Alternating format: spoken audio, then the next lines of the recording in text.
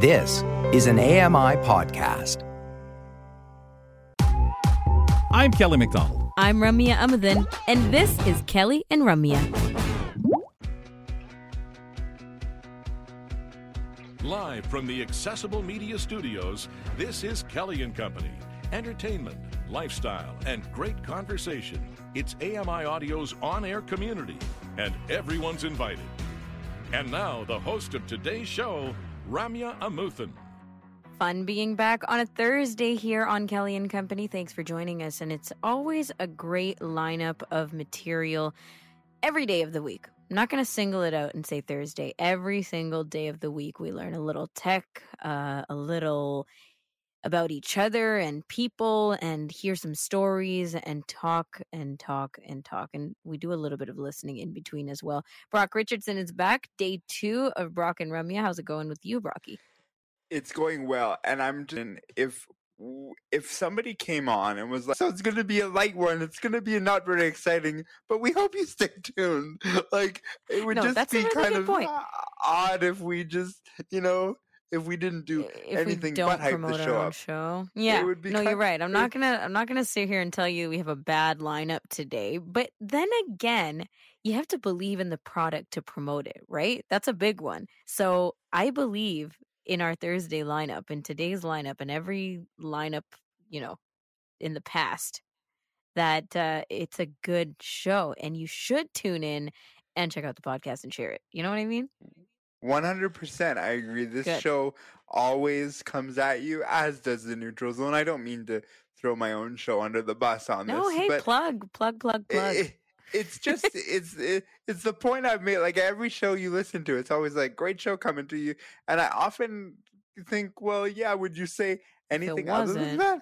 Yeah. Just don't talk about the stuff that you're not necessarily into. But hey, even that, I'm not going to lie to you, even that on Kelly and Company is a great learning experience, like sports. So we got a lot of sports to talk about today, I think. Let's tell everyone what's coming up.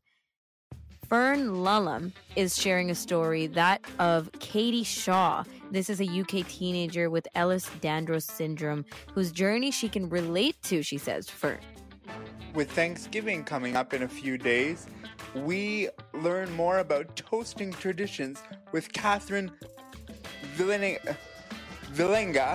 and CEO of Zykova Vodka. So, very cool conversation. I love toasting and any kind of tradition. And we love talking to Catherine as well. We're learning more about Compass Club. If you haven't heard of it, it's a fully accessible travel guide company in Southern Ontario, and it's got some neat programs up there for you to check out. So we'll learn more about that. I hate telling people not to eat certain foods, but once in a while we gotta let that in as well. Our friend Kelly McDonald sent over some recalls, and this is Certain Nature's Best brand and Savet Shalov brand. Mozzarella cheese products. Mozzarella is so good.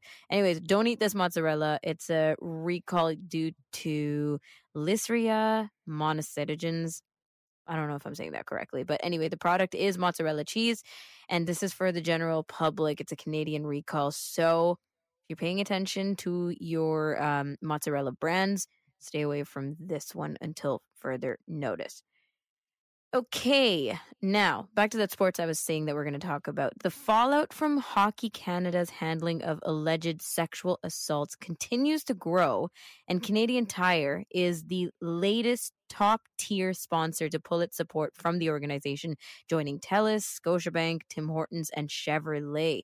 Speaking to reporters in Ottawa today, Prime Minister Justin Trudeau said it's inconceivable that Hockey Canada continues to defend its leaders. It's not like there's something extraordinarily special about the people at Hockey Canada that means they are the only people in the country that can run an organization like this. There's lots of people who could run it, and unfortunately, the total loss of faith in that organization by everyone means that it's nonsensical that they be digging in their heels on this one. Let's talk about the digging in their heels and going back to the people who are pulling out, who are making statements like Canadian Tire and everybody else.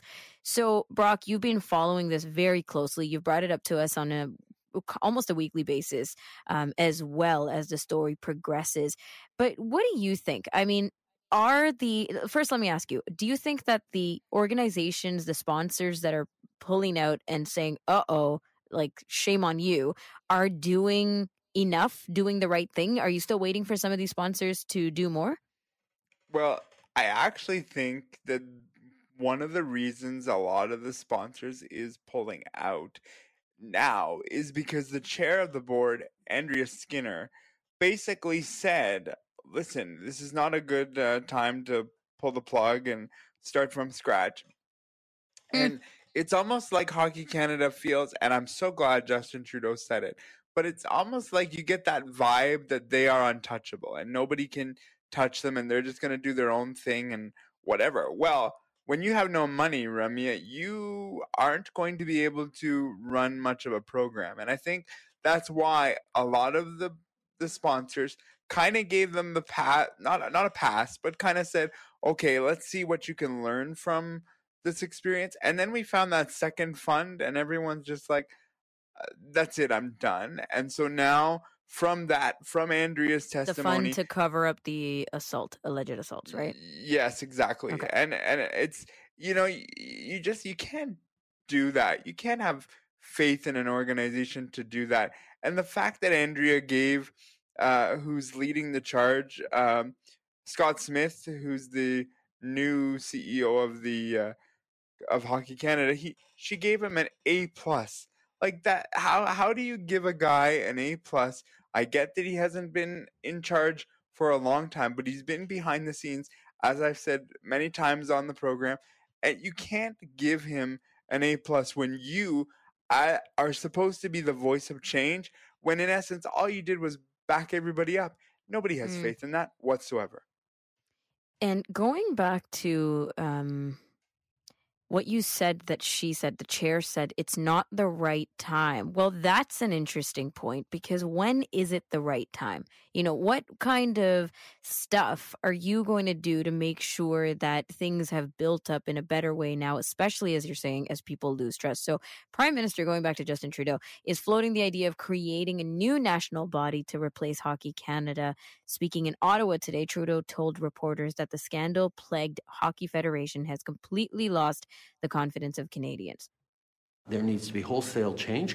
They need to do it. They need to realize that if we have to create an organization, get rid of Hockey Canada and create an organization called Canada Hockey instead, people will look at doing that.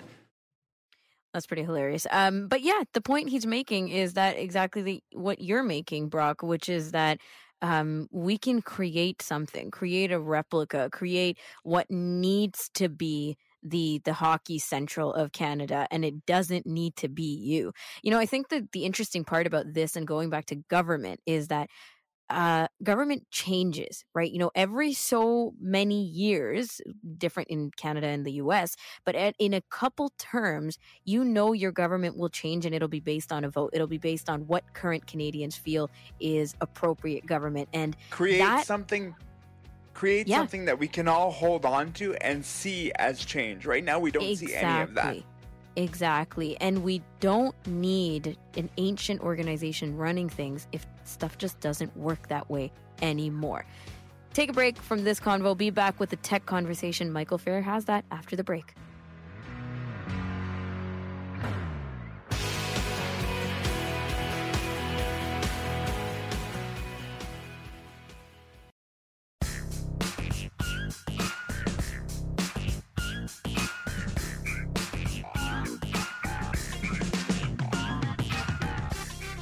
Join the conversation here on Kelly and Company by calling us 1-866-509-4545 and leaving us a voicemail. If you want us to play your message on air, please give us permission to do that, and we would be happy to. You can also write us. feedback@ami.ca is our central email address for inquiries and feedback and anything that you want to add to what we've been talking about.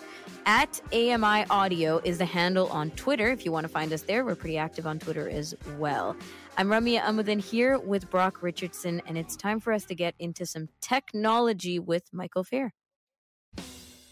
Hi, I'm Mike Fair. iPhones, iPods, and iPads are everywhere, and they're doing great things for the blind. We explore all that, plus audio entertainment, dramas, podcasts, internet radio, and games. We share it all on Kelly & Company. Sometimes it's the little things that really, really excite us. And Michael has been on a quest for the ideal keyboard, not just any keyboard, okay? The ideal keyboard for years. And after 2 months of what he calls truly terrific typing, he thinks he's finally discovered it. And you're going to tell us, Mike, why this keyboard is ideal for you and for blind people who need this high quality, sturdy, compact keyboard experience. So, starting there, why do you think it's important for people to put thought and effort into obtaining a good keyboard and one that best suits your needs? Well, keyboards there are so many different kinds, and they really are designed for different situations. And we use keyboards, some of us, for hours, every day. And if we're spending that much time with something, it really pays off in a lot of different ways to get a really good tool that really fits your particular needs. Mm-hmm. So that has a lot of different benefits. It decreases your frustration with a keyboard that really suits you. You're going to get faster typing speed if you're using a good keyboard that also gives you better hand posture. So these things add up, and you'll have less achy hands. You'll feel better using the keyboard. So it can all matter, even psychologically. Some of the people go for these mechanical keyboards because they like the sound or things like that, or the look. For sighted people, There's a lot of lighting, which doesn't do us any good. But there are lots of different things and different keyboards. So it really does pay to take some time and maybe spend a bit of extra money on a good keyboard that's going to last you. This keyboard has a interesting name. Would you like to tell us what it is? Yes, this is the Nuphy, spelled Nuphy, Air 75. It's called the Air 75 because it is a 75% keyboard. So it doesn't have the number pad. You get the function keys, you get all the keys that are really essential, including home end, page up, page down, delete, and of course you get the function key row up top above the numbers. But you don't get the number pad, and that decreases the length of the keyboard and makes it more compact for travel. Mm-hmm. Does this brand do other percentages? 50% keyboard, 100% keyboard? Well, they do. They do have a 60 Nuphy Air 60, which is their newest, I believe. And it when you get down to that low, then now you're missing the function keys. Okay. And it starts to, you got to think, is the compactness worth what I'm giving up at this point? Mm-hmm. So that's kind of, especially for accessibility. As you get smaller. Yeah, exactly. And then you have to use the FN key to do other combinations. There are a lot of changes that's more keystrokes to get used to in exchange for that compactness. So it becomes diminishing returns as you get smaller. Kind of Maybe, thing. Yeah. So what about this keyboard attracted you to it? Well, there's a lot here. Better than the Keychron K3. I started hearing videos comparing this keyboard with my other favorite, the Keychron K3. And the more I heard about it, the more I thought, this would satisfy, this would quash a lot of my annoyances with that board. It's slightly longer, not a lot, but just a little longer and much heavier. This thing weighs about 0.5 kilogram, so it's more steady on your lap, which is helpful. It uses much better keycaps, PBT keycaps, so that is nice. They don't extend above the frame. I almost lost a couple keycaps because it got caught on the edge of a bag as I put it in, and they almost came off because the edges of the keycaps got caught as I was trying to put it in the bag. So I like having there's no gap between the bottom of the keycap and the frame of the keyboard. Standard Bluetooth is used, so I thought it would probably report the battery level to my iPhone, which is another big thing. I can't know how much charge my Keychron board has. There's no way to tell. You just have to have good charging habits and keep it plugged in. So this would solve that problem as well. Why do you think this particular keyboard is suitable for blind users? Well, it's got a lot of tactile goodness going for it here. The keys are really well aligned. So the function key, the keys are right above the number. So if you're reaching up to get the function key 8 to pause or resume in iOS, if you're playing music, you will hit that F8. It's exactly above the 8. There's no, some keyboards, there's a little, you have to sort of move your finger over a bit to get at that key on the top row. It's not like that with this keyboard. It's just straight up with that. You have tactile power and selection mode switches for OS selection.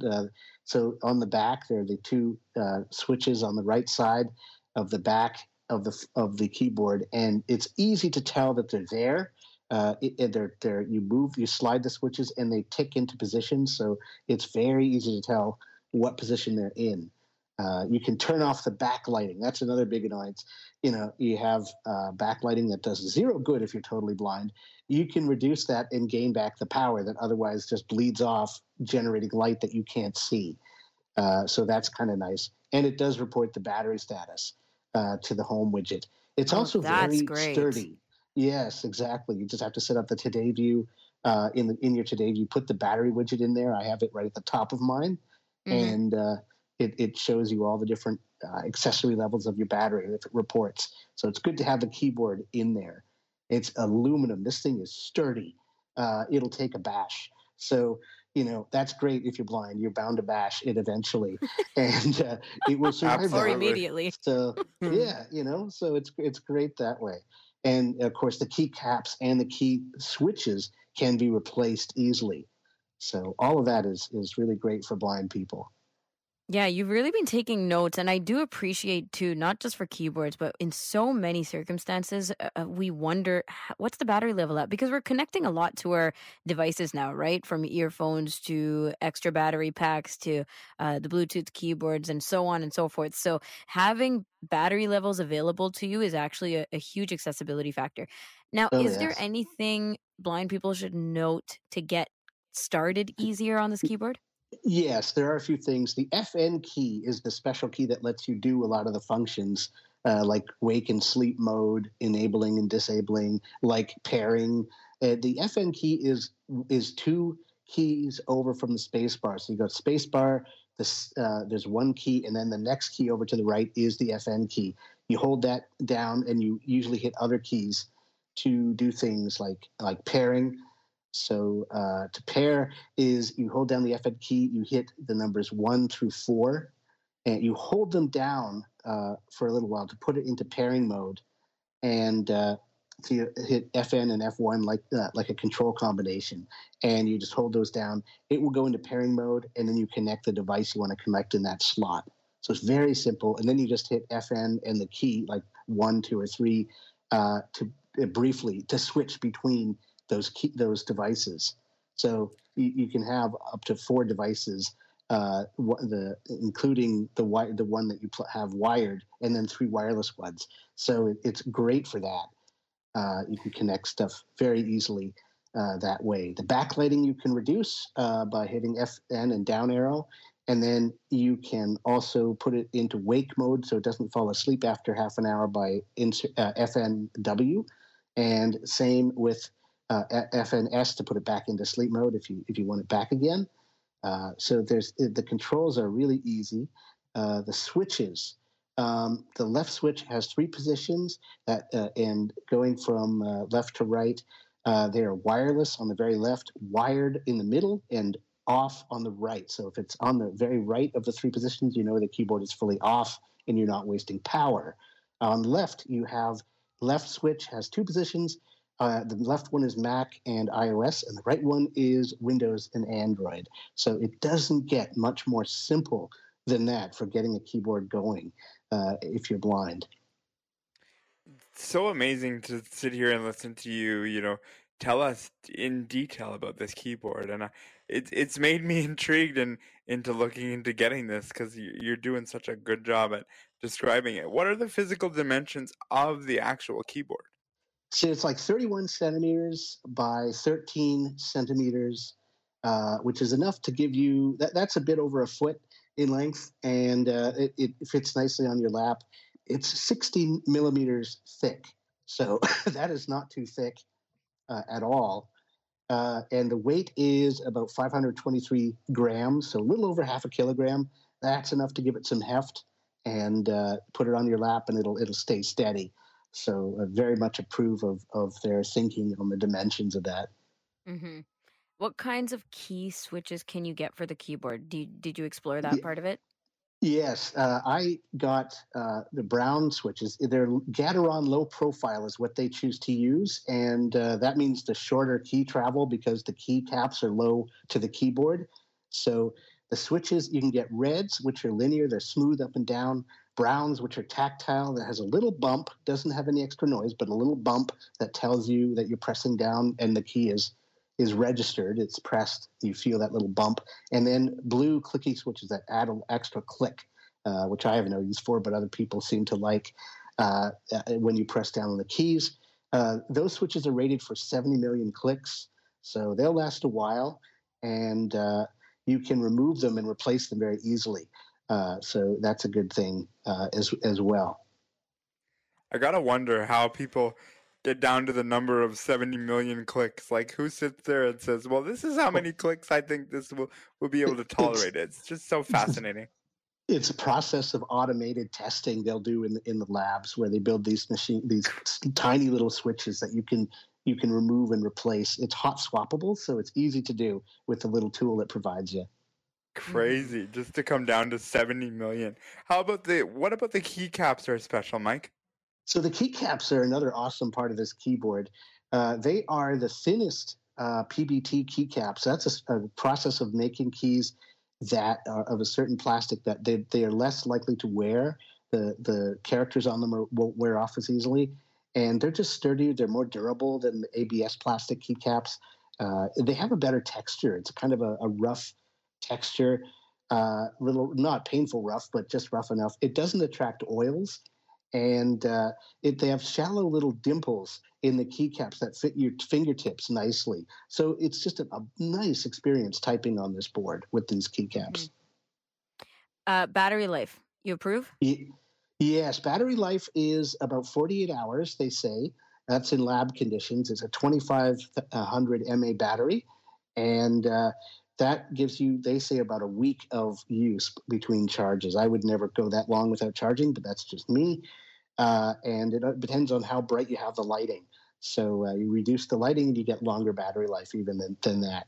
So yeah, it's been great. I haven't exhausted it, but it's really held up nicely so far. Mm-hmm.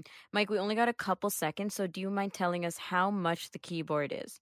Yes, the keyboard is about $169 on Amazon in Canada at least, and you can get a case with it. That's another $30 or $40 in that range. So, and it also you can get extra switches, different switches and keycaps as well. So there's a few things you can get if you like, and it's a really excellent board. Well, if you've spent money trying to find the ideal keyboard before, we kind of know the investment that it is, especially when we're thinking complete compatibility with our devices and everything else you've mentioned. Awesome crash course. Thank you so much, Mike. Yeah, no problem. We'll see you next week for more interesting tech stuff. Yes, looking forward to it. You can find the Newfie Air 75 on Amazon and on other online retailers or directly from the company. And Mike will be back next week. After the break, we're checking in with UK's Fern Lellam. We'll be right back.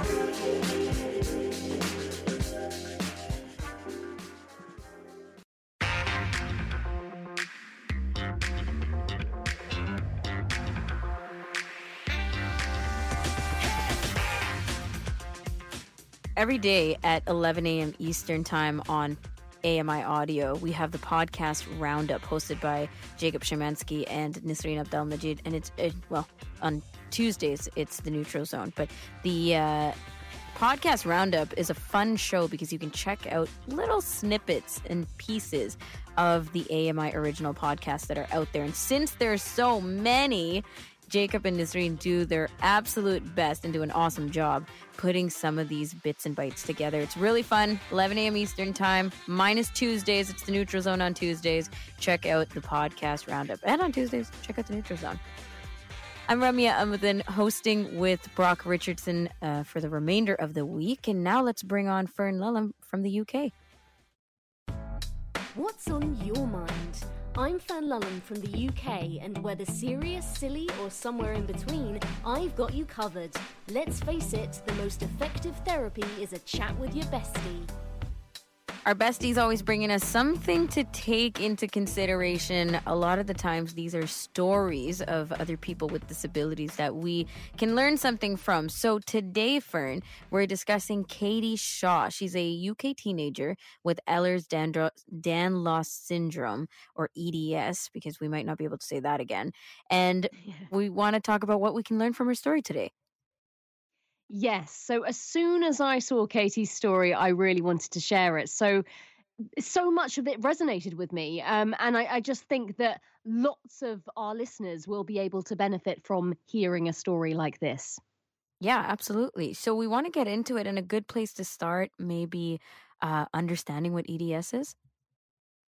Yes, that would be a good place to start, Ramya. Yes. So, it's a genetic disorder that affects the connective tissue, and the connective tissue is found throughout the body, and it holds organs, ligaments, and other structures together. So quite an important thing. And so, can you elaborate a little bit on how exactly the connective tissue is impacted? Yeah, it makes it loose and fragile. So in Katie's case, it can cause things like bladder infections, joint pains, bruising, and a lot of horrible other problems like that. Okay. So when was it clear that Katie had EDS since birth? Well, it wasn't clear at birth until she did have some symptoms that I've just mentioned throughout her whole life, but it wasn't absolutely clear that she had EDS until she was diagnosed when she was 16 years old. Oh, wow. 16 years. Yeah. Yeah, that's crazy. And you're kind of in that part of your life where, things like that can be a pretty big change at 16, of age for sure. Was there something specific, Fern, that led to the diagnosis? Well, Katie says that when she was about 14, she started to feel dizzy when she had to stand up for more than a short while. So she had to sit down a lot. And Katie was later to learn that this was due to the condition called POTS, which is another quite serious condition. And that commonly occurs in people who have EDS. Oh, I see. Okay, so it's a sub-condition. And how bad did that get her symptoms? Well, very bad indeed. Katie started to faint at least 3 times a day. Just imagine that. Oh my gosh. She would have chest pains whenever she was standing up. So if she was standing up for any length of time, she'd get these chest pains and she'd more than likely faint. This has to have had an impact on her life, I would assume. Absolutely. So Katie had enjoyed being a swimmer when she was younger, but with her worsening health, she obviously just had to quit swimming. She just could not do it anymore. And the lack of exercise led to lots of muscle problems, a loss of muscle, in fact, which in turn caused problems with her joints. So it's kind of like a domino effect. Yeah. Yeah, exactly. And it sounds like a bit of a downward spiral from the diagnosis onwards. Did it mean that she was too ill to go to school? Well, now we come to another interesting part of the story, because despite being in lots of pain, as you can imagine, Katie continued going to school, and she said that she needed to do that because she needed a routine, to have something to focus on. I think a lot of us can relate to that. Sometimes you just need something to get you through. Was Katie getting help with all of this added to her?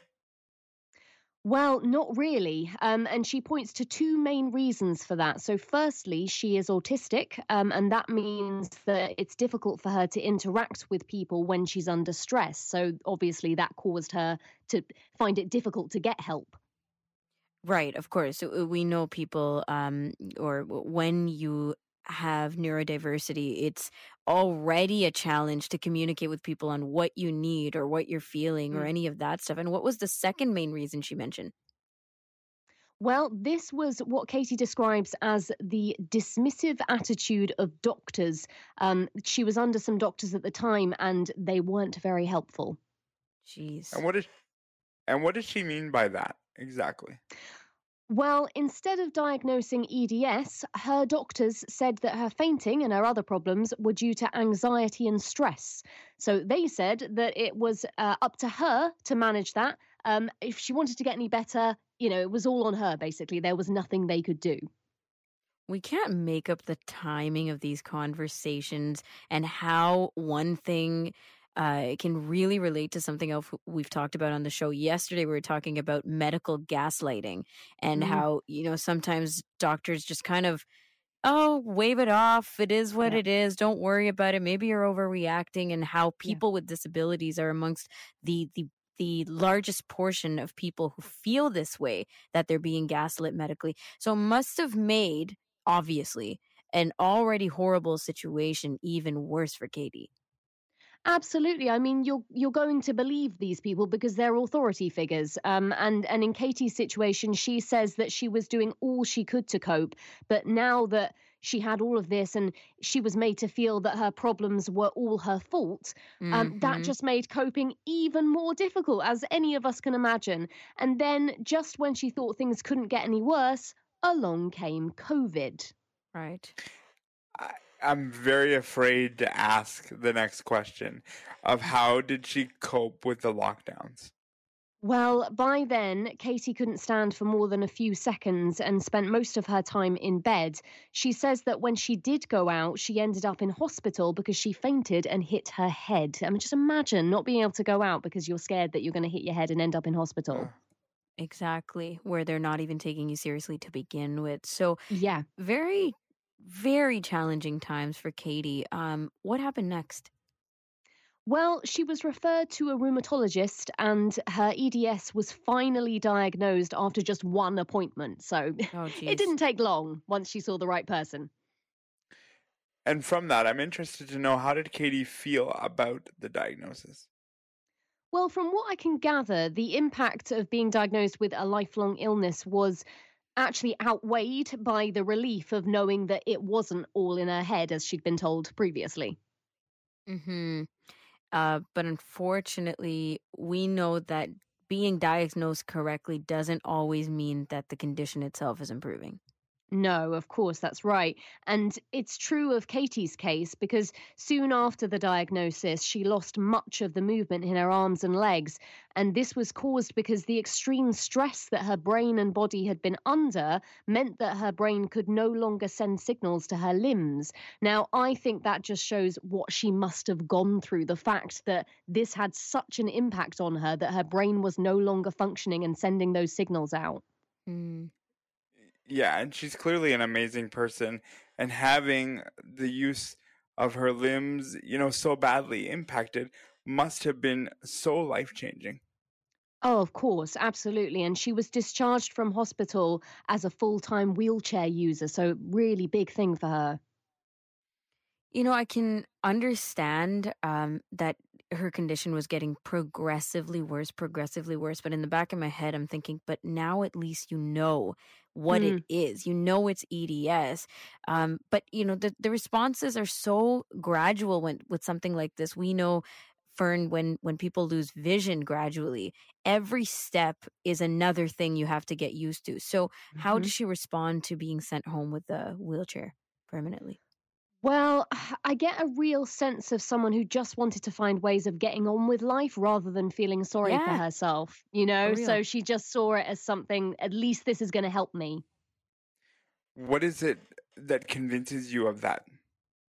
Well, she talks about challenging the idea that her wheelchair is a sign of being constrained. She says that she sees it more as a supporting force in her life for her independence and enabling her to be mobile, like I say, to just get on with life. And it helps her to do things that she otherwise simply couldn't do. You know, that is, I guess that's the acceptance piece. You have to see that and realize that otherwise you're not going to be able to do these things anymore. And I guess from a physical standpoint alone, she was, bedridden, not being able to move, not being understood by doctors, not being given any answers for anything. So from that to say, okay, now you can be mobile, as you explained, is just almost a huge sense of relief. Yeah, absolutely. And she sounds extremely positive about it all. I mean, it's an incredible story. She sees herself as being in the medical profession one day and using her own experience to help patients at risk of being misdiagnosed and unsupported, just like she was. So she wants to be a doctor or something? Like, that's amazing. Yes. Yeah, exactly. Because this, her experience has made her think, I want to change this for other people. Right. And just to be able to sort of see that and understand, I now know this diagnosis. I am going to pick myself off the mat and want to give back to other people as a doctor. That's inspiring. And I hate using that word in most contexts, but it's easy for us to fold and say, well, we're not going to do this because of this diagnosis. So it's refreshing to see that this kind of continues. Fern, earlier you mentioned that you can relate to this story. Can you sort of elaborate a little bit on that for us? Yeah, of course. So firstly, like Katie, doctors have given me misleading information in the past. For example, I've been told that nothing could be done to improve my eye condition and that I should just get used to the idea of losing all of my sight.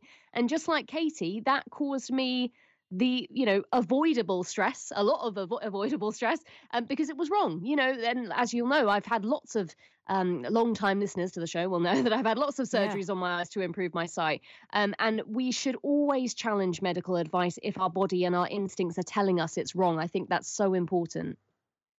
And bottom line, if you're not comfortable, get a second opinion, right? Like if you're really struggling with something and you feel that you're genuinely being medically gaslit, for example, then a second opinion doesn't hurt anybody. Are there other things that you can relate to from the story?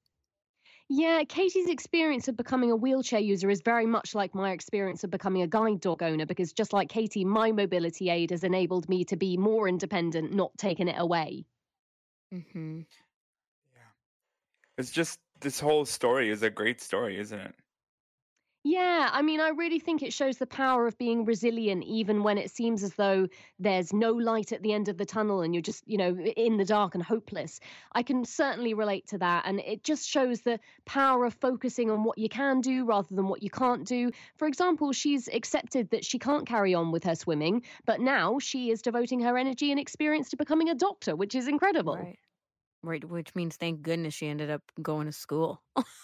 Yeah, absolutely. Exactly. Yeah. And I just want to say, if times are tough for you at the moment, anyone listening to this, I hope that this story of Katie gets better, and hope that it gives you that hope that things can get better. And I think that it also shows that receiving the service that you need can sometimes shine a light on the opportunities to make change when, either when you get the good service or when things aren't so good, because it can show you the flaws. And I think Katie will honestly make an amazing doctor from everything she's learned.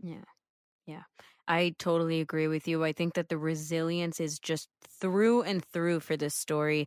And it is very, very motivational and aspirational. Thank you so much for sharing it, Fern. No worries. I hope you have a wonderful show. Thank you. Fern Lulham is our friend from the UK who joins us every other Thursday with stories like this and other disability highlights. After the break, we're talking toasting traditions, because Thanksgiving is just in a couple of days and maybe you're with your loved ones in person and you can clink a glass or two. We'll be right back.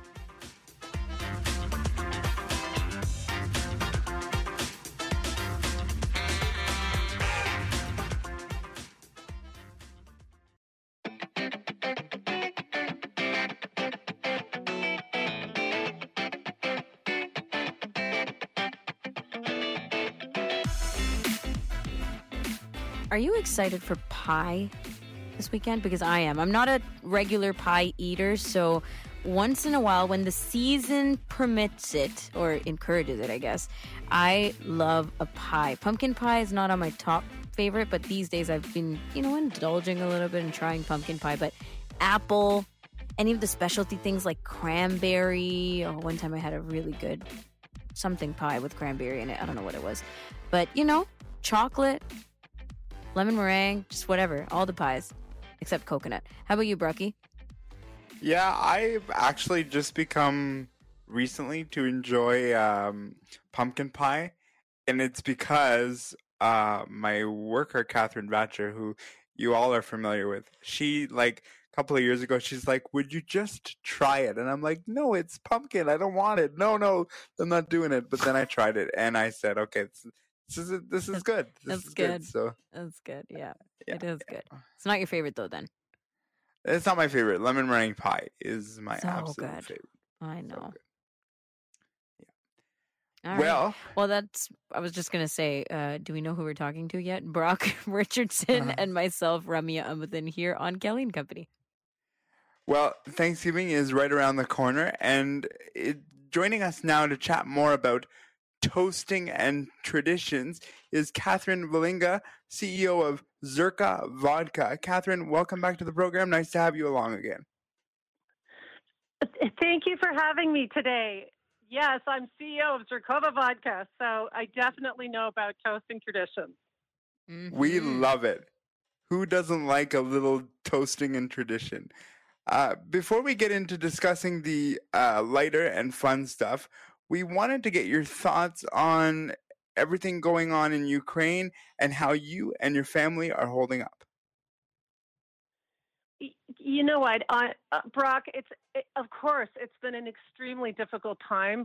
Mm-hmm. I mean, we are on top of it, involved, from day one. I've got family there, friends, just, we produce in Ukraine. So it's constantly on our minds and in our hearts and in our actions. So what we found is the best way to really handle the stress of it is mm-hmm. really to take those moments to be grateful, to be with loved ones, to focus on what's happening in the present, and also on what is the difference that we can make and what is the difference we can uniquely make. And for us, we just decided that the difference that we could make was through our brand and our business. And so, we have, we started off by donating 100% of our profits on our vodka sales to Ukrainian causes. And then that led to, when we no longer saw that we could have vodka from Ukraine to sell, we actually we made this bold move of bringing Ukrainian vodka making traditions here, having a home here in Canada, and doing something that was really impossible, which was, bringing our master distiller, creating a vodka formulation here, and creating Zherkova Unity. And it is really an opportunity for Canadians to unite, make a difference, help Ukraine, and also with a product that they, buy all the time. So mm-hmm. help us help Ukraine. It's really, yes, absolutely. What this is all about. Zherkova Unity, that was a beautiful conversation we had with you on the ins and outs, the people, the product, the everything behind that. It was so wonderful. So I'm so glad that that's still going well and going strong. And yes, as you said, for people who can support in whatever capacities and using whatever platforms they can, and business is a really good one. So thank you for revisiting that with us and for sharing, Catherine. So as you said, spending these moments with people and being thankful. It's the first year in a while that we can gather on Thanksgiving, fingers crossed, with your loved ones. And how do you feel about that? You know what? I think it's amazing. Honestly, I really love having people around the table. I love that energy, that exchange. And I'm always the one that, after the turkey is done, after we've enjoyed the meal, you know, they're looking to me because I'm the one that is like, let's go around the table. Let's make some cocktails. Let's make some drinks. Let's go around the table. Let's say what we're grateful for. And it's always a time, and you know, we have this thing where people pick a question from a hat, and then really talk about what they're grateful for or what they want to share. And people groan, but they love it. Yes. Yeah, that's a tradition that I take part in with my wife's family. It's very cool. It's very fun. I think you should always be thankful for things around the table. Are there any other traditions that you could highlight? Well, for us, it's, you know, of course, we have a family that loves, you know, being out in nature, that loves to go out on walks to enjoy the fall colors. So that's always a Thanksgiving tradition. But also, you know, cooking together.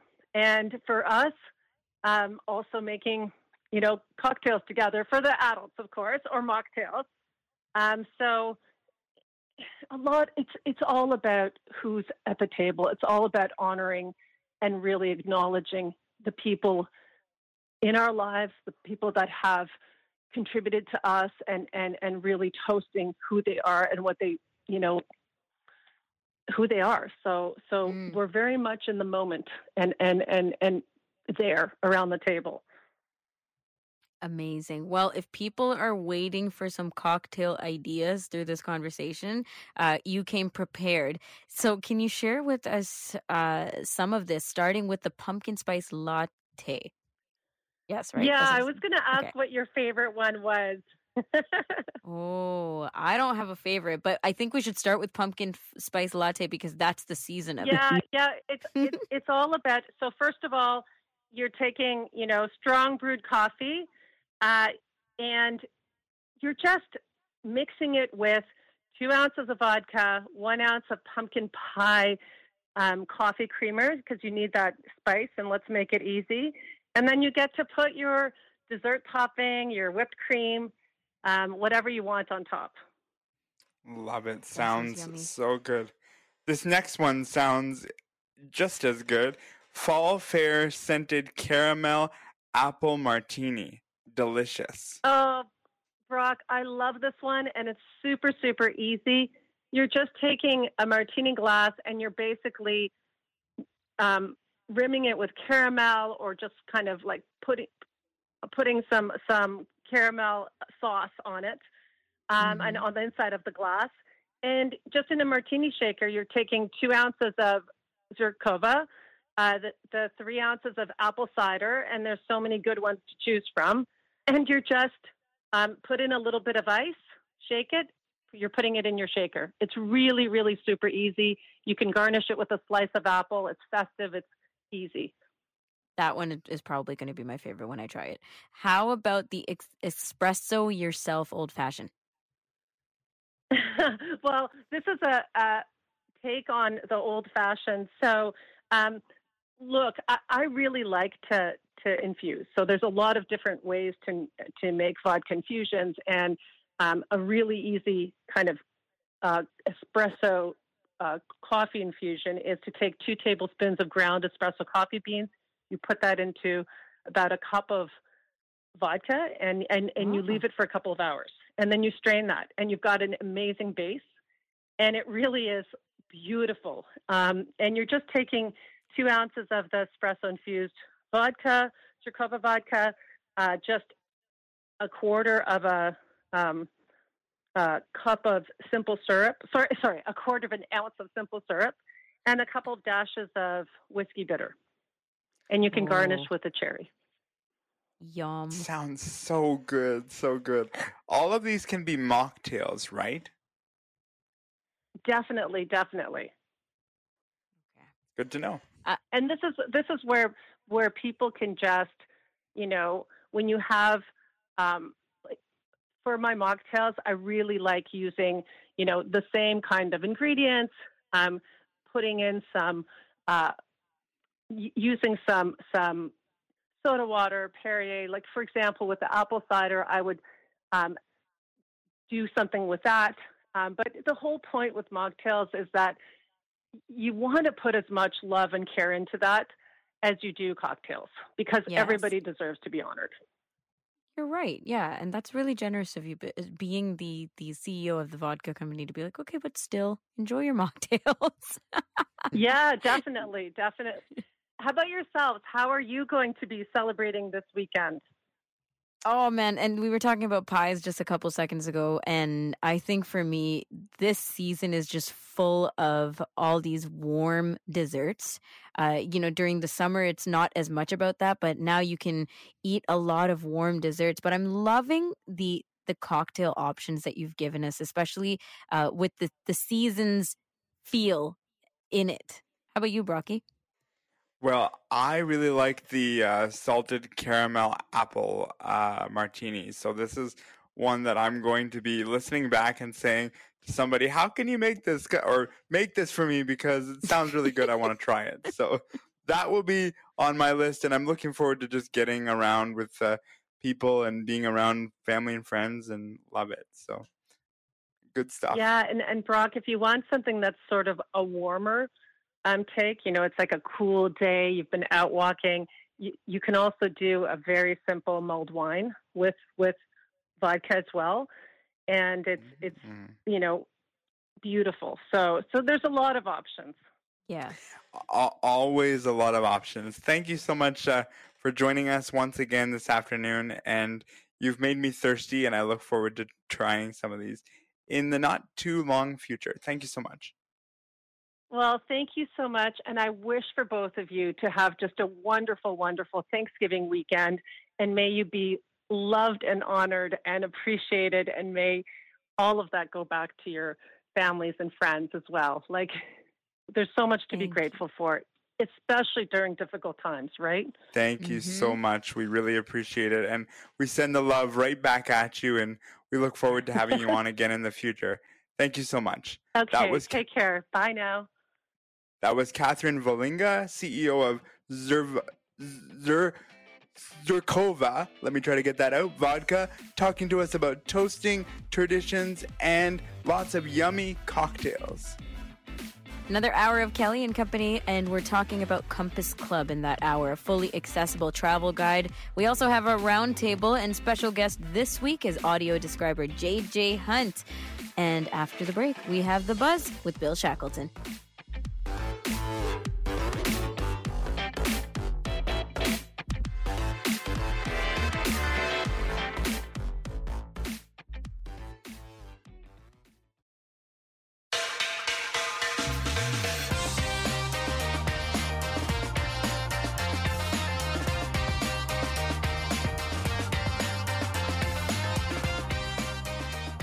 Hour 2 is kicking off, and we really, even though it's not a Friday, it really feels like we're prepping people for the Thanksgiving weekend. And honestly, you shouldn't be waiting until Friday to prep anyway.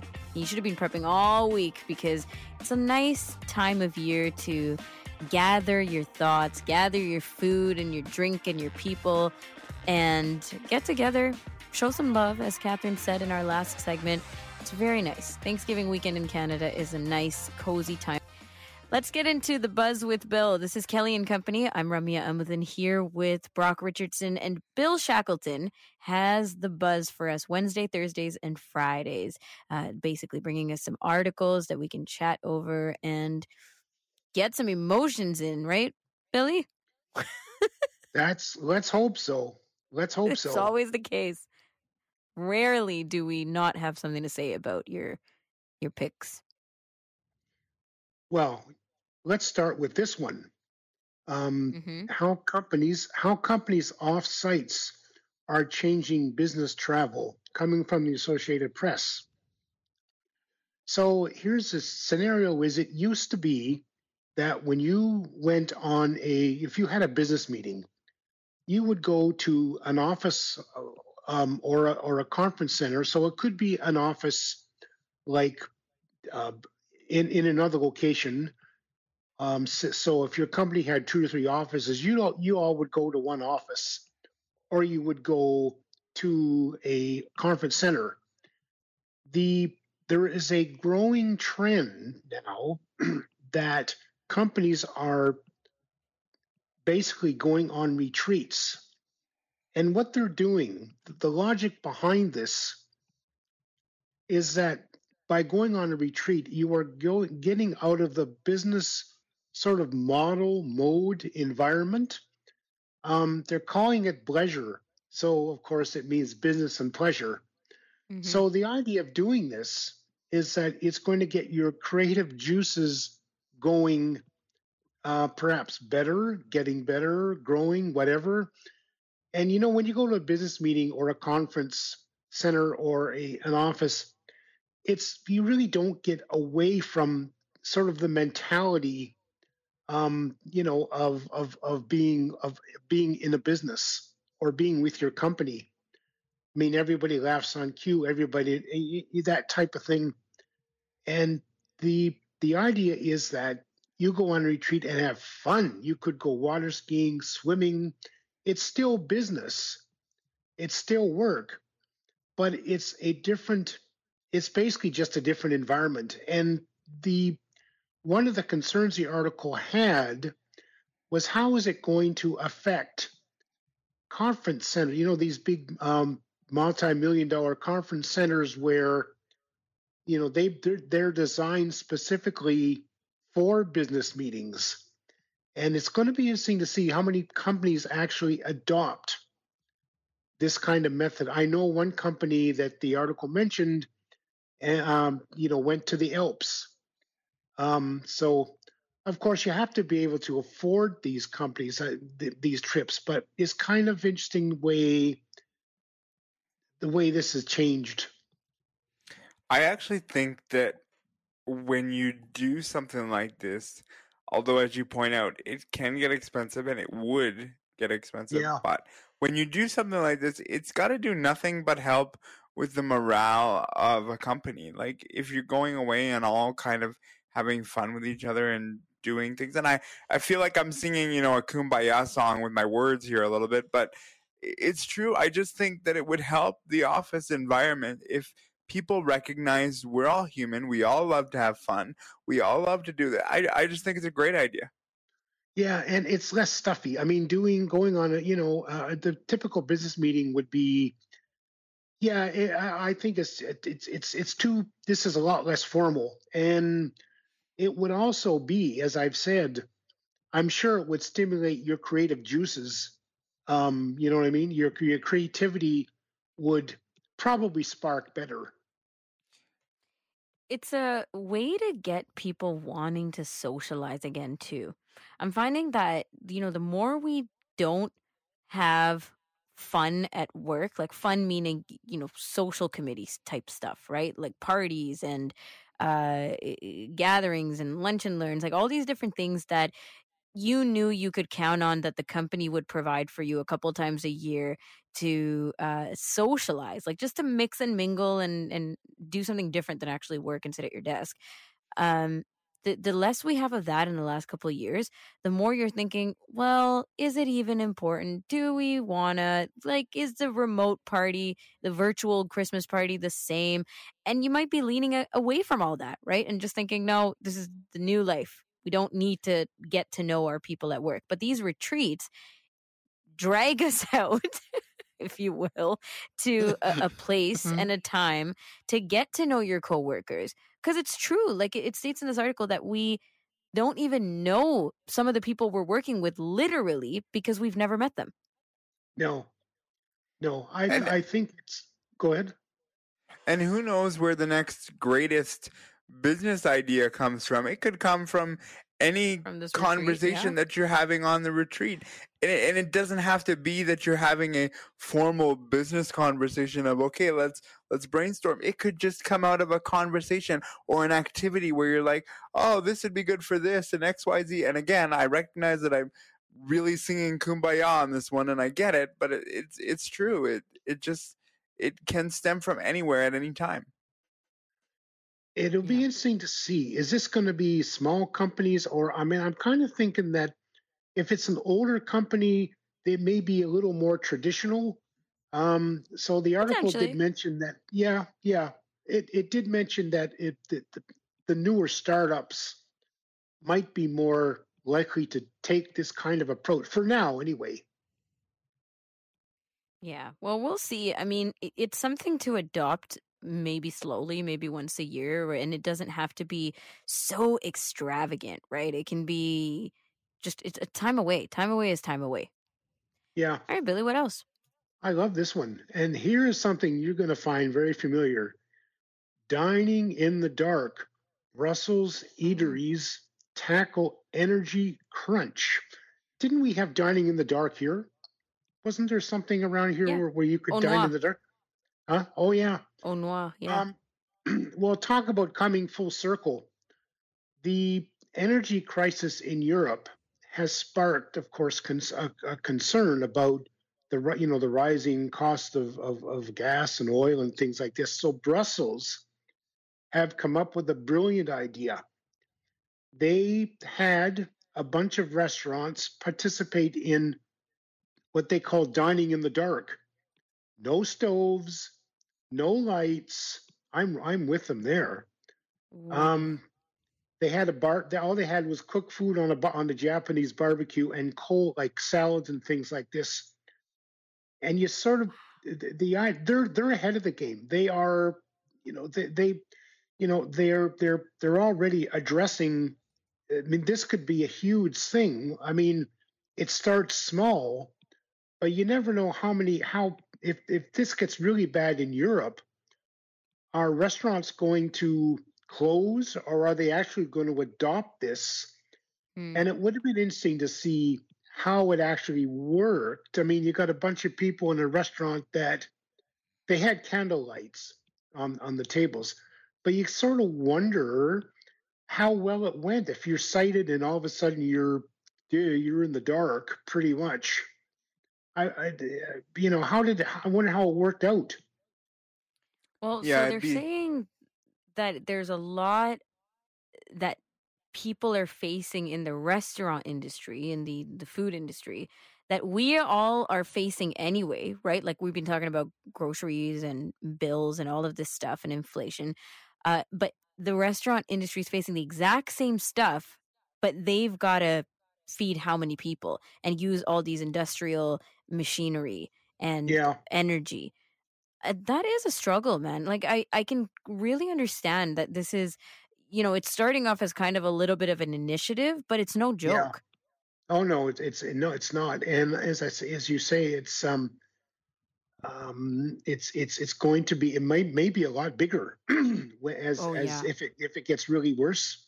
But I think it's great. I'd love to go. I've gone to see how people reacted to it.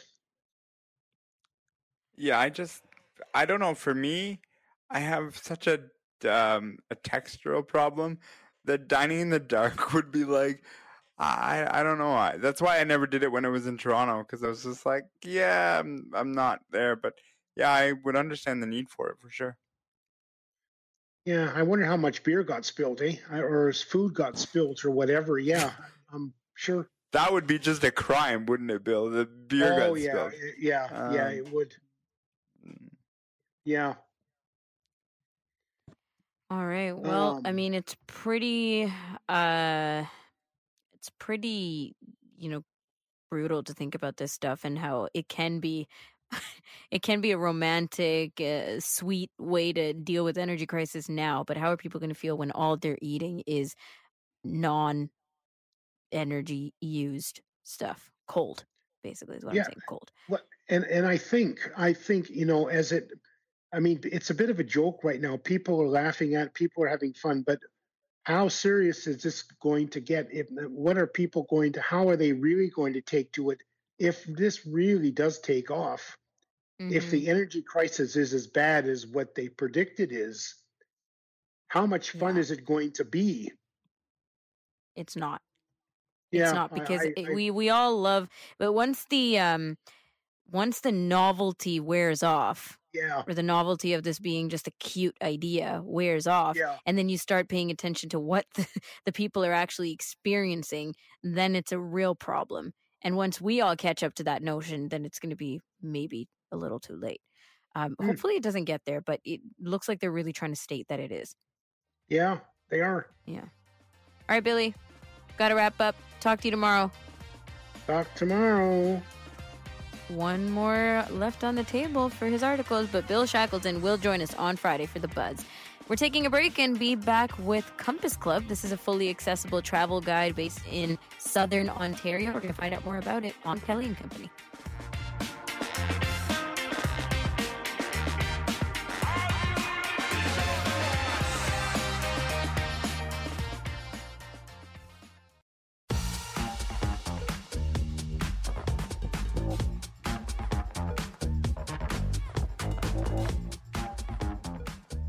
This is Kelly and Company. Thanks for joining us 2 to 4 p.m. Eastern Time on weekdays. We are here on AMI Audio.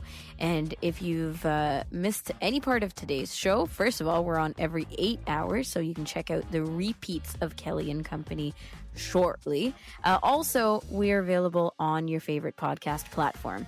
That you can find us as a full show or in segmented format, which I find to be much easier to share with people who you might, or you think might enjoy the content that you heard.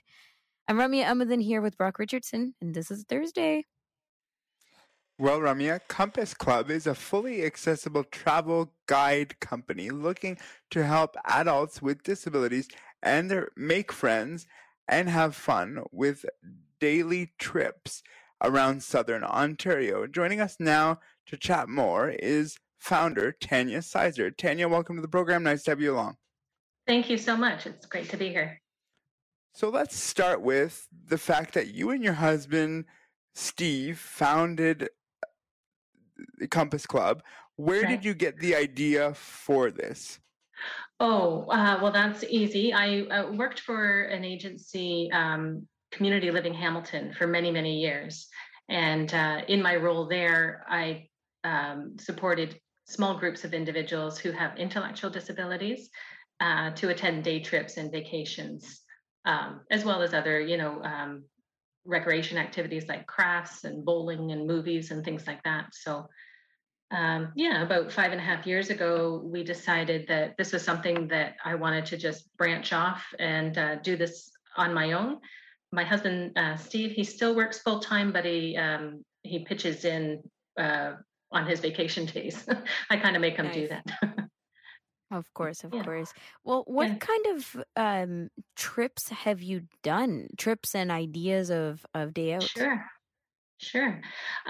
So we've done so many things, and I just want to say there's, accessibility has, I think, improved so much in the last few years that a lot of tourist locations, they're wanting your dollars, and so of course they're wanting to create themselves as accessible and also being inclusive and welcoming, and I think that's really a key part to accessing some of these places.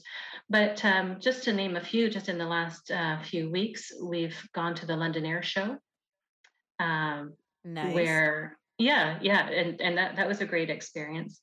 I think COVID, has changed the way some venues and attractions provide their festivities, if you will. Mm-hmm. So, for example, the London Air Show, they switched their access to being a drive-in. So anyone with any kind of vehicle, whether it's accessible or just your regular minivan, you can drive in. You're right on the tarmac. You can listen to the show through a special radio station, and the show is taking place right over top of the cars and the buses and whatnot. So in that way, it's become quite accessible for anybody to participate in. We've done boat cruises. We're based in Hamilton here, so we get to go in all different directions, within about an hour or so. So we've accessed the boat cruises in Niagara, like the Hornblower cruise. we have one close by, the Grand River Boat Cruise, and they've been really wonderful in being accessible with our groups. So quite often we'll have individuals who use walkers or wheelchair users themselves. So they've been really great at getting us to pre-board ahead of the rest of the group. And then just allowing us, to get seated and before the rest of the crowd comes in. So we've had wonderful experiences with them. Sounds great. Yeah. I think this is probably a question that's based on trip by trip basis, but how do you make your trips accessible? Well, like you say, it's trip by trip, but it's more the individuals themselves. So we put out a booklet each month of locations that we've found that, would be exciting. So we do a lot of theater shows, but bus tours, train tours.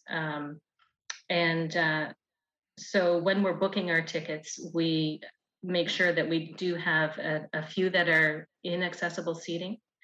And then we base it on who is, wanting to come on those trips. So we place a big focus on grouping individuals together who have similar interests, because that's where we want people to really meet others that they can become friends with. We don't, push that, but we hope that happens, and it does quite often. So we want people to have similar interests. And then we also look at what their ability level is. So, somebody with a vision impairment, we've had really wonderful experiences through the Drayton Festival Theatre by just talking with a house manager. There was a time where we didn't know this person was going to come on the trip. She booked at the last minute. And then we realized our seats were a little far back, somewhere in the accessible seating, which tends to be at the back of the theater. So we just contacted a house manager, and we've done that quite a few times. And they were able to have her seated along with another friend up much closer to the stage, where she was able to have a better view of the stage. Yeah, it was really great. And until you are faced with that experience, you don't know that that's something you can do. So that's something we learn for future activities. So do you have a lot of volunteers that come out through the club, or do you, encourage people to bring guides and companions and all of that to make the trip more accommodating and more fun? Well, the funny thing is, I do the trips mostly myself. Wow. So with the individuals that come, most are able-bodied, and they may just have a learning disability or intellectual disability. And so as a PSW, I would, provide that support to the individuals who do come. And our groups are just small. So we have a 9-seater bus. And we also try to remove the barrier of transportation and getting to a location. And so I drive around to pick each person up from their home. We do the trip, and then we come back and drop everybody off as well. Right. But in terms of volunteers, I do get offers a lot, usually from family members and people who are just seeing how much fun we're having and wanting to join in. Right. So we do have people come to help wherever we can. Yeah. What's the length of the day for you, like from pick up to drop off to the whole day, or does it depend on the trip? Yeah, it depends on the trip. So if we're heading out of town, that could be about an 8-hour day. It takes about an hour to pick people up. And then, so if we're going to Niagara Falls, I might start picking people up around 9, and then we're on the road by 10. And we factor in some bathroom breaks and this and that. And depending on where we're going, we stop for lunch, or if lunch is included in the venue. Like quite often we find ourselves in Niagara Falls for the Greg Fruin Magic Show, where lunch is included there. And so we'll have lunch and a show together. And then we're back on the road usually by 3 or 4 o'clock and having everybody home by 5. So, yeah. It's a good long day out, though. It's a long day, yeah. Yeah. A long but fun and But satisfying fun, day. yeah. Yeah. And enjoyable, yeah. Yeah. What type of feedback have you been given, with the individuals who come on the trips or volunteers or, as you said, people who see that you guys are having an awesome time? Right. We get a lot of really wonderful feedback. A lot from the individuals themselves that come. They see what we're trying to do, which is to help people make friends and have fun, and that's really what ends up happening on our bus. We kind of have somebody play DJ on the bus, so everybody kind of can yell out a song that they want to hear, and it comes over the stereo, and everybody's singing along, and so we have a really great atmosphere on the tour bus, coming and going, and quite often it's not just the activity of what it is that we're doing. It's not the actual theater; it's the off times of when you make those friends, and so. We hear it all the time that, people are starting to call each other outside of the club. So we call ourselves Compass Club Tours. But yeah, people are having those connections. And we hear from their family, of course, too, how much they're looking forward to their next trip with us. And they look forward to the booklet coming out each month too, so it's something that they can pick and choose for what interests them. Is there any thought of expanding possibly across the country? Oh, yeah, that would be. I'm not personally ready for that myself, but definitely the demand is there because we are always, unfortunately, having to turn people away. So, this is definitely something that could expand easily. But we just haven't put our minds to thinking that far yet. What do you find is, you would say, one of the most rewarding parts or the reward for you running this group and doing what you do? I think it's the laughter and the friendship part. That's the most rewarding. There's also a good component of, helping people to face some fears. Sometimes they'll sign up for a trip that they didn't really have a full understanding of what it was they were coming to. And so, for one example, we had a gentleman who just didn't like the idea of getting on a boat, but we had gone to the African Lion Safari, and there was a pontoon boat ride that you can take around a small little island there, and to be able to see more. And he wasn't prepared for that, but just with a little, coaching or just some friendly words, and the rest of the group. So not just myself, but his new friends are saying, oh, come on, it's easy. You just have to easy step on. And he did. And when he got off the boat, he was just all smiles that he didn't know why he hadn't done it before. So I really love being able to provide opportunities like that for people. We haven't done large trips in a while, so I'm meaning overnight trips, but we have done trips to Florida. We've done a lot of Florida vacations. And so for some people, they haven't had the opportunity to just get on an airplane. And so that's quite an experience for people. Yeah. Sounds so great, for sure.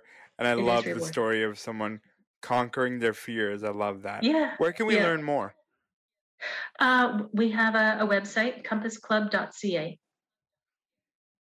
Fantastic. I love it. Yeah. And it's such great work you do. As somebody who is wheelchair bound, I really appreciate programs like this. And without people like you, there's people who can't get out in the community. So love the work you do, and hope to have you on again in the future to hear about more of what you're up to. Thank you so much. That means a lot. Thank you. You're welcome. That was Tanya Sizer, founder of Compass Club, talking to us about her fully accessible travel guide company. It's a really wonderful initiative. And I do appreciate, like you were saying, Brock, the examples of individuals who were like, I don't know, but with the encouragement and community support, they felt like they could try something new. That's always wonderful. Yeah, I can't tell you how many times in my life with my respite workers and things like that I've tried something just because I got a little extra nudge from them to do so. Exactly. And you know someone's going to be there for you. We're going to take a break and come back with our roundtable because it is a Thursday. Joining us is audio describer JJ Hunt. We'll be back.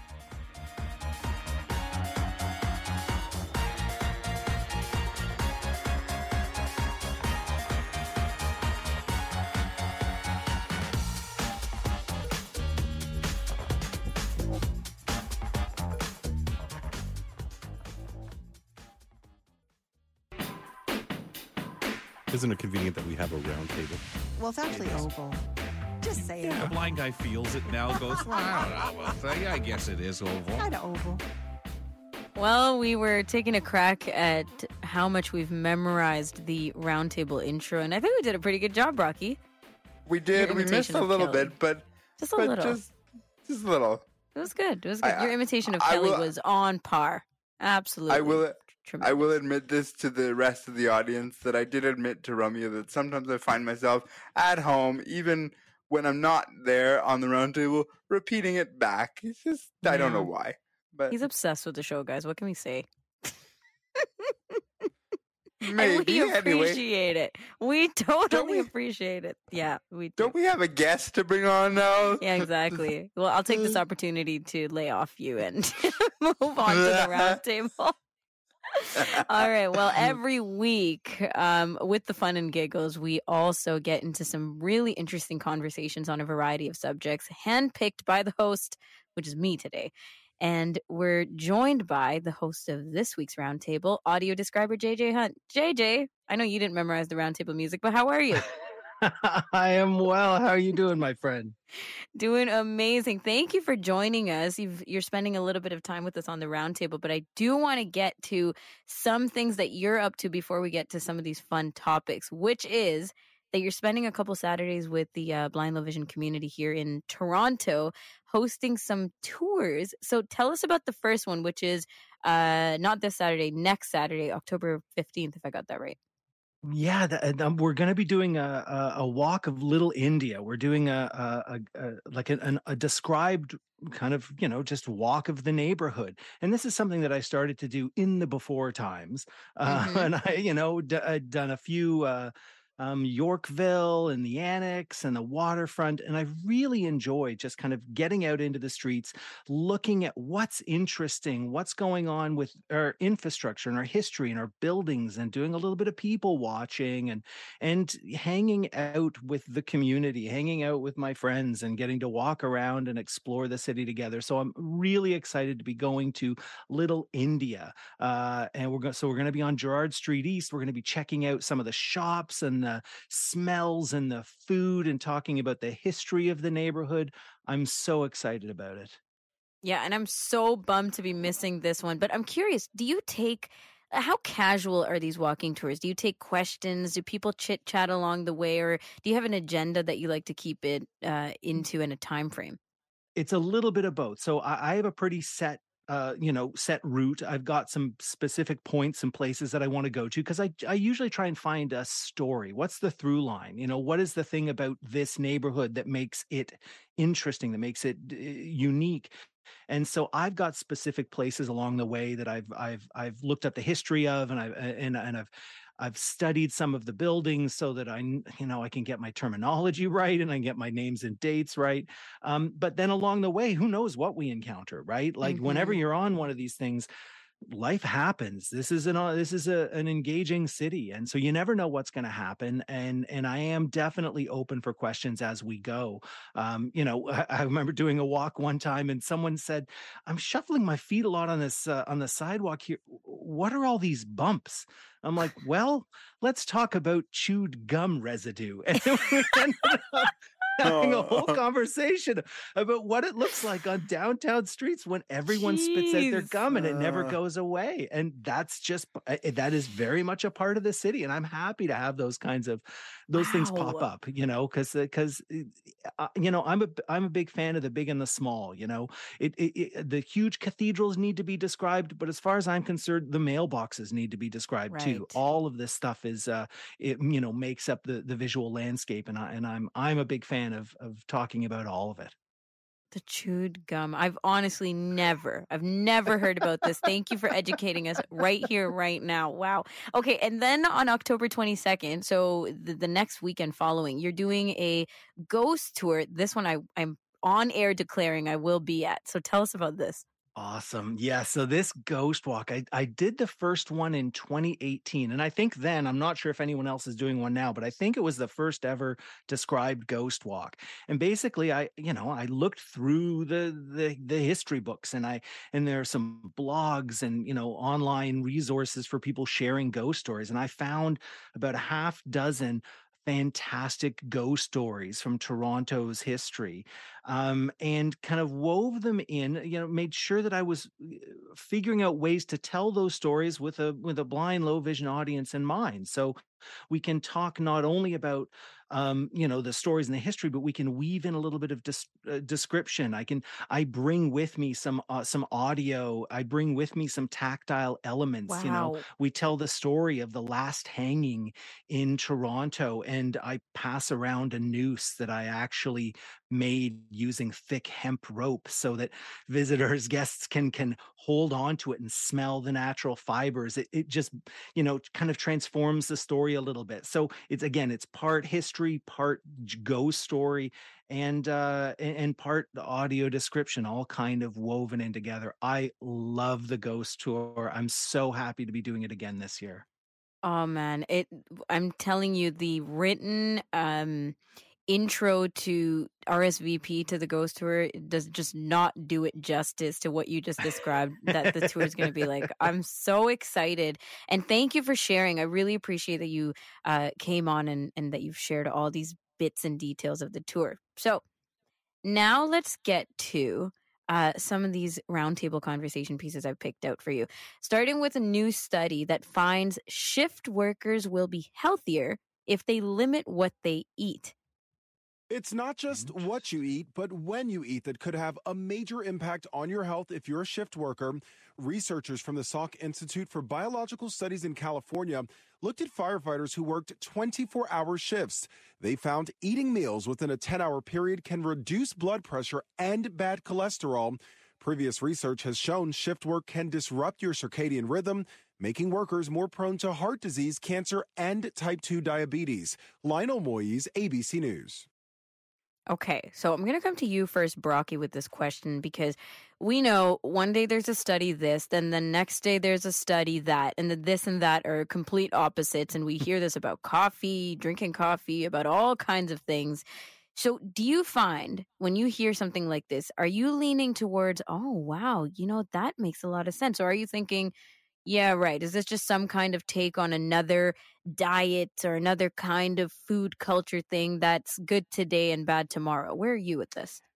I am sort of in the middle. I like what I hear there. I think there is some truth to that. But I do think that we get some needing to be cautious with this because, as you rightfully point out, next week there's going to be a study that directly says no to that study, right? And so that's the challenge. I do know that shift work is tough on people. It's tough on the body all around. So I do see there's some merit to what we just heard, but be cautious again with everything you hear. Well, when they say eat within a 10-hour window, that's basically intermittent fasting, right? And we know intermittent fasting is one of these things, like other kind of diet and fasting food lifestyle opportunities, if you will. But I'm curious, JJ, do you find that fasting is talked about normally? Like, we know that there's fasting, it's around, it's been around, cultural, religious practices, lots of different ways that people implement fasting into their lifestyles, but it's not necessarily encouraged, like with our family doctors, right? So I'm curious if you think that this falls into a bit of an encouragement of fasting. Yeah, it certainly could. Intermittent fasting is I don't know if it's a fad. There have been versions of fasting, Yeah. religious and otherwise, that have been going on for hundreds and hundreds and hundreds of years. And I can imagine there being benefits to some of them. I don't know. For me personally, I'm more into intermittent feasting than intermittent fasting. That's more my style. All day feasting. You're speaking my language too. Speaking my language. But I have to agree. I think this is one of those things that's like, there's some logic to this idea that, the way you eat has an effect on, if you're doing shift work and you're up all night and you're eating at different times, of course, your that's going to mess with your body. How it messes with it, if it's a profound impact or a minor impact, that's probably where, we're in that gray area there, where maybe it's a big deal, maybe not. It's not a big deal. Maybe we should be having butter, maybe we should be having margarine. Like, I don't know. These things they come and go. I remember my fridge getting through the 80s. Everything out and everything back in, it just happens over and over again. So I don't know. Exactly. Go ahead.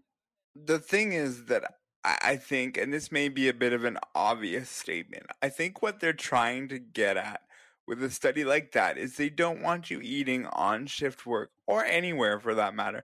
They don't want you eating every 30 minutes, deep fried chicken, that's the thing, is that they want you to be aware of what it is you're eating. And again, as I said, it's kind of an obvious statement, but I do think that's where they're leaning, is especially if you're on shift work, because everything else is so out of whack, you just kind of have to be cautious of what it is you're eating and when and how. But then it's if you're thinking of it that way, it's a pretty bold rule to state, to say, eat within a 10-hour time period, right? Because what if you are a healthy eater? And it's something interesting that I find, like, they set the rule, and then in the next couple of, in the next bit of time, they'll set exceptions to the rule. And then before you know it, there's more exceptions than there is rules. So then, are we following this? Are we not? Right? Kind of like what you're saying. For sure. Yeah. And it's true. Like, different people's bodies respond in different ways. Like I certainly know if I operate, and this happens far too often, if I operate by keeping my personal tank full at all times, I am not in good shape, because my body is constantly trying to process all of the food that I have on board. If I let the tank empty and then refill, then that rhythm is a little bit healthier. My body is a little bit happier. But I'm sure there are some people who are like, I can't let the tank go below half. Like, exactly. then I start getting low sugar. I start getting this issue. Exactly. There's so many different people with different relationships with food and different health needs. These kind of one-stop, the one rule for everyone. I don't know. I'm not sure how helpful that is ultimately. Exactly. That is the question. How helpful is this study at the end of the day? Guys, one other thing to talk about regarding food is best before labels. They're becoming under scrutiny as concerns about food waste grow around the world, and manufacturers have used these labels for decades to estimate peak freshness, but best before labels have nothing to do with safety, and some worry that they encourage consumers to throw away food that's perfectly fine to eat. Grocery store shopper Kevin Morrow says that expiration dates on food is a good idea. Let's hear. It gives me a sense of an understanding of the timeline for the food, and so I'm more aware of what's happening with the food based on getting closer to that date. Okay, Kevin. So some U.S. chains, including Walmart, have shifted their store brands to standardize best if used by and used by labels. So, do you guys check best before dates? JJ. Yeah, I mean, I do, but I check them, and then the sniff test is far more important. The date's one thing, but how it smells is far more important to me. Okay, and how about you, Brocky? Do you pay attention to the dates? The best before date is exactly what it says. Best before. It does not mean that it is automatically expired. Use your senses, as JJ has eloquently pointed out. And if we all say in that clip, as the guy did, it's just a guideline. The problem is people look at it, and as soon as they see that it's the best before date is gone past, it's like as soon as you touch it, it's like, oh, get it out of my hands, it's expired. Well, no, it doesn't quite go that far. And I'll be honest and say I've caught myself many times, saying to somebody who's helping me, oh, if it says best before, but what I mean when I say best before is if it's expired. So I have to change my language, because what best before means and expiration date are two very different things. And use your senses and understand, if it doesn't look, smell, or anything in between, then chuck it. But don't just chuck it based on the label. And the chucking it part brings me to the follow-up question, which is, do we meal plan, or do we just buy stuff and then go, oh, gotta toss this, it's out. Gotta toss that, it's out. You can really avoid a lot of this by meal planning for the week. Now, how often do we do that, JJ? Yes, that's a really good question. So we actually, my wife and I just had this conversation last night. I've got 2 teenagers, and they're doing more food prep and cooking for themselves. And because they're older, my wife and I are going out independently together. So there's we have a slightly different food system in our house now than we had in the past. And in the past, we would get a food box delivered every week, the good food box, lots of fruits and veg that would come into our house in a big box once a week. It's been fantastic. But the kids aren't cooking with the big, huge cabbage. They are not taking that head of cauliflower and making a nice stir fry for themselves. They're just not doing it. And so we're gonna have to, we don't plan meal to meal, but we kind of, we think what's in the fridge and we need to use that. And now it's getting harder and harder to use the food that we have been getting, that, that we're used to, because 2 or 3 nights a week, it's not one of the adults who's making a nice balanced meal. It's one of the kids who's like, mac and cheese again. It's like, yeah, but look, doesn't that cauliflower look like it's on its way out? Shouldn't we use it? No, grilled cheese. And like, oh man, So we're going to have to shift the way we buy our food because of the way our kids are consuming it. So for us, it's not so much meal by meal planning, but it's, more, one fridge at a time, one week at a time. Right. And they say this with budgeting, right? Like with your money, you should so often check your system and see if it still works for you. I feel like that's a really great sentiment for food as well. Just because you've been doing it this way, even seasonally, just because we did it this way during the summer, right? Every week, I know I'm going to want a salad. I know I'm going to be putting all these fruit in my smoothies. Now September hits, it's cold all of a sudden. I'm like, it looks better in a soup. I think I should go buy the soup stuff now. And it requires some reassessing. But then again, guys, there is the other side of the spectrum. My dad has come to me with more stomach aches than I can really put my finger on, to be like, yeah, I shouldn't have eaten that. And I'm like, but it didn't look like you should eat it. It was gone bad. That should have been thrown out last week, Dad. JJ, thank you so much for joining us on the Roundtable. Always a fun time with you. My absolute pleasure. Thanks for having me on, guys. Okay, good luck with the tours. JJ Hunt is the audio describer who joined us today on our roundtable, and you can check him out pretty much everywhere. If you live in the GTA, he's got some stuff coming up that he talked about earlier on, and you can revisit that conversation. Taking a break, be right back with tomorrow's edition of Now with Dave Brown tease and a tease for tomorrow's Kelly and Company episode.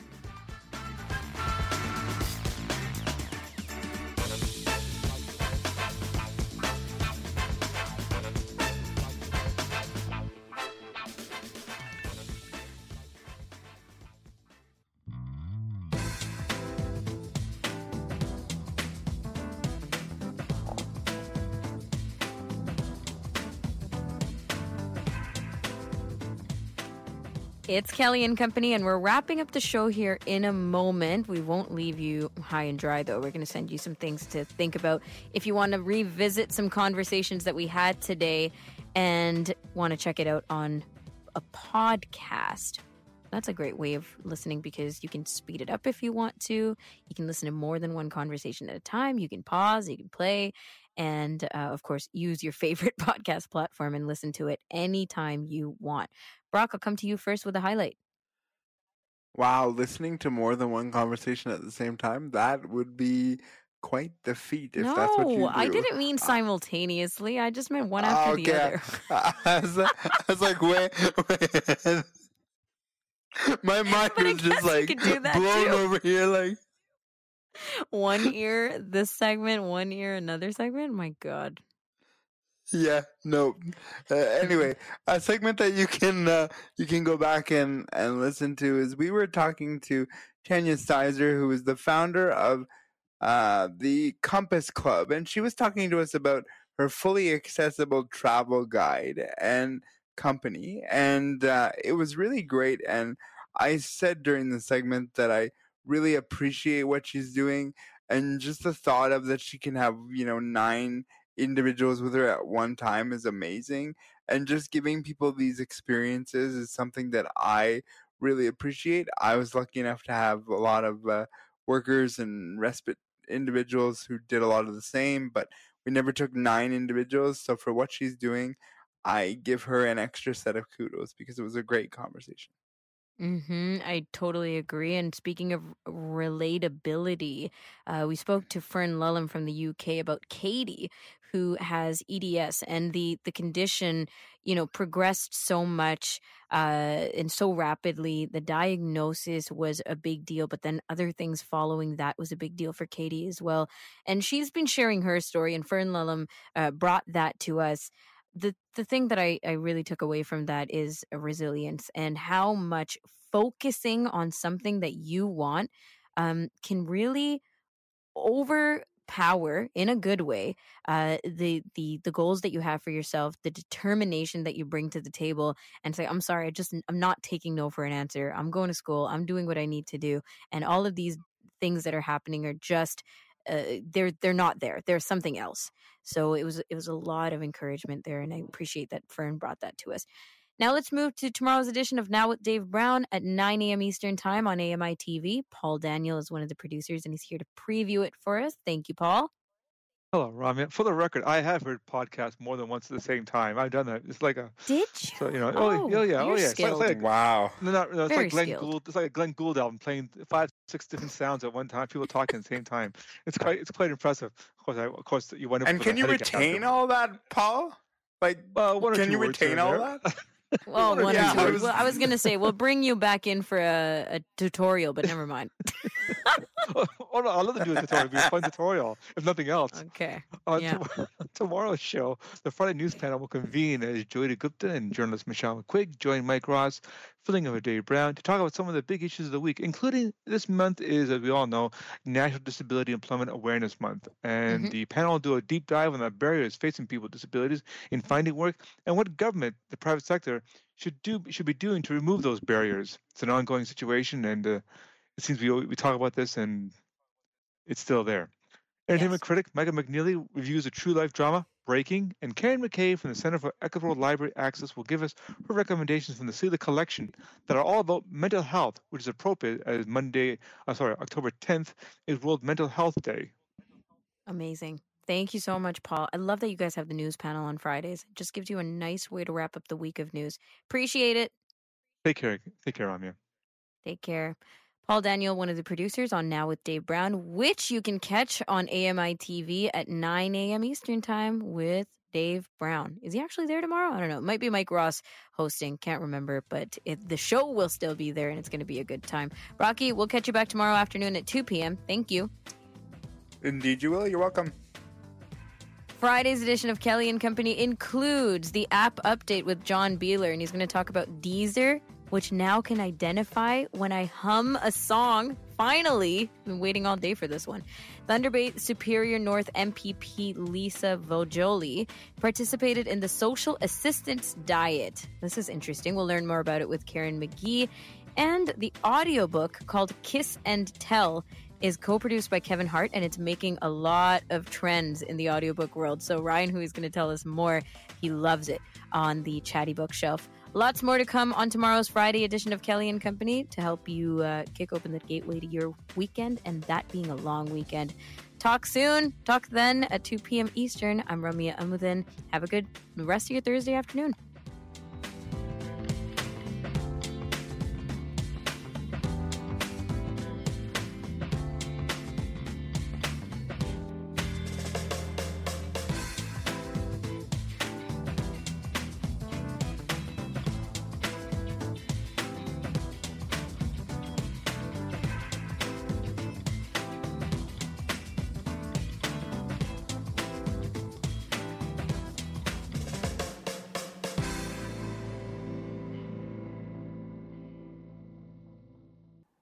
Just to stir the pot a little bit, I thought I would share an experience with you regarding the e-scooter. Yes, I said it. So we know the kinds of struggles and challenges we have with having e-scooters all over the place, and that it's not accessible to leave them lying around. And I don't have to go into much more detail because people of the disability community, we are all on the same page. Please stop lying your e-scooters around everywhere. But here's the thing.